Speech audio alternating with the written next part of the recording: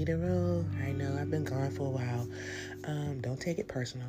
I just had to take a hiatus for a minute. I've been working on some things, some projects, on some stuff, and I had to get my mind right for this next segment. I told you guys that we were going to start talking about Black love. And in order for me to talk about it, I got to first start with me. So this next segment is going to be a long segment, but it's been something that I've been working on for a minute. I haven't gone. I haven't stopped. I'm still moving.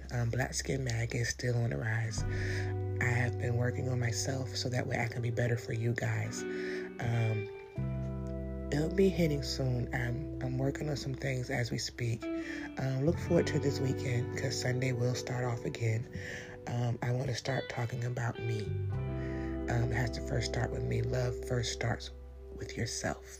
So in order for me to express to you what's going on with Black love, I gotta first start with me. So stay tuned, you guys. Look forward to it. I have some things that's going to really rock us.